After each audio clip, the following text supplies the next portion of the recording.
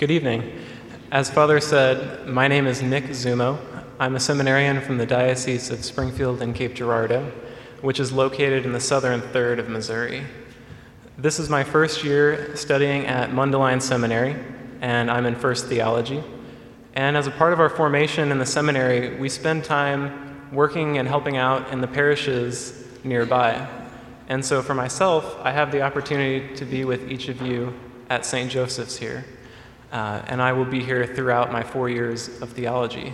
So I'm looking forward to getting to know each of you throughout that time. And as part of getting to know you, I wanted to kind of share my background and kind of how I came to be a seminarian in the first place. So it all kind of started with somebody asking the question if I had ever thought about being a priest. And the person who did that was my pastor. I was serving on a Sunday Mass, and afterwards, my mom and my brother had come over, and we were going to leave, and Father said, "Nick, have you ever thought about being a priest?" And I was really dumbfounded, because the answer was no. I hadn't thought about it. But he really planted that seed within me.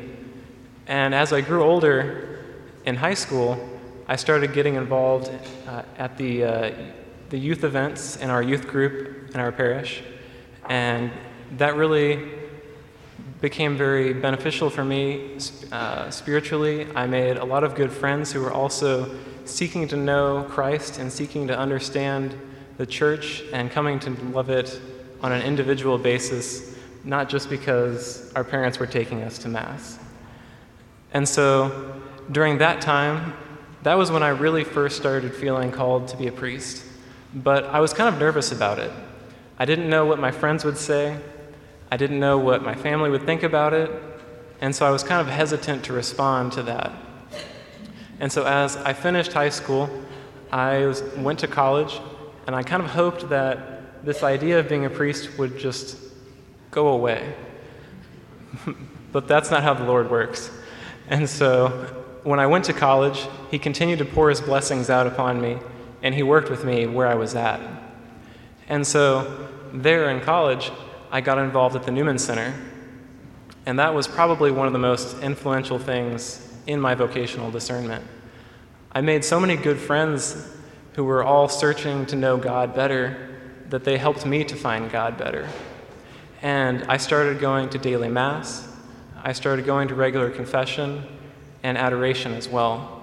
And these things really helped me to see my vocation.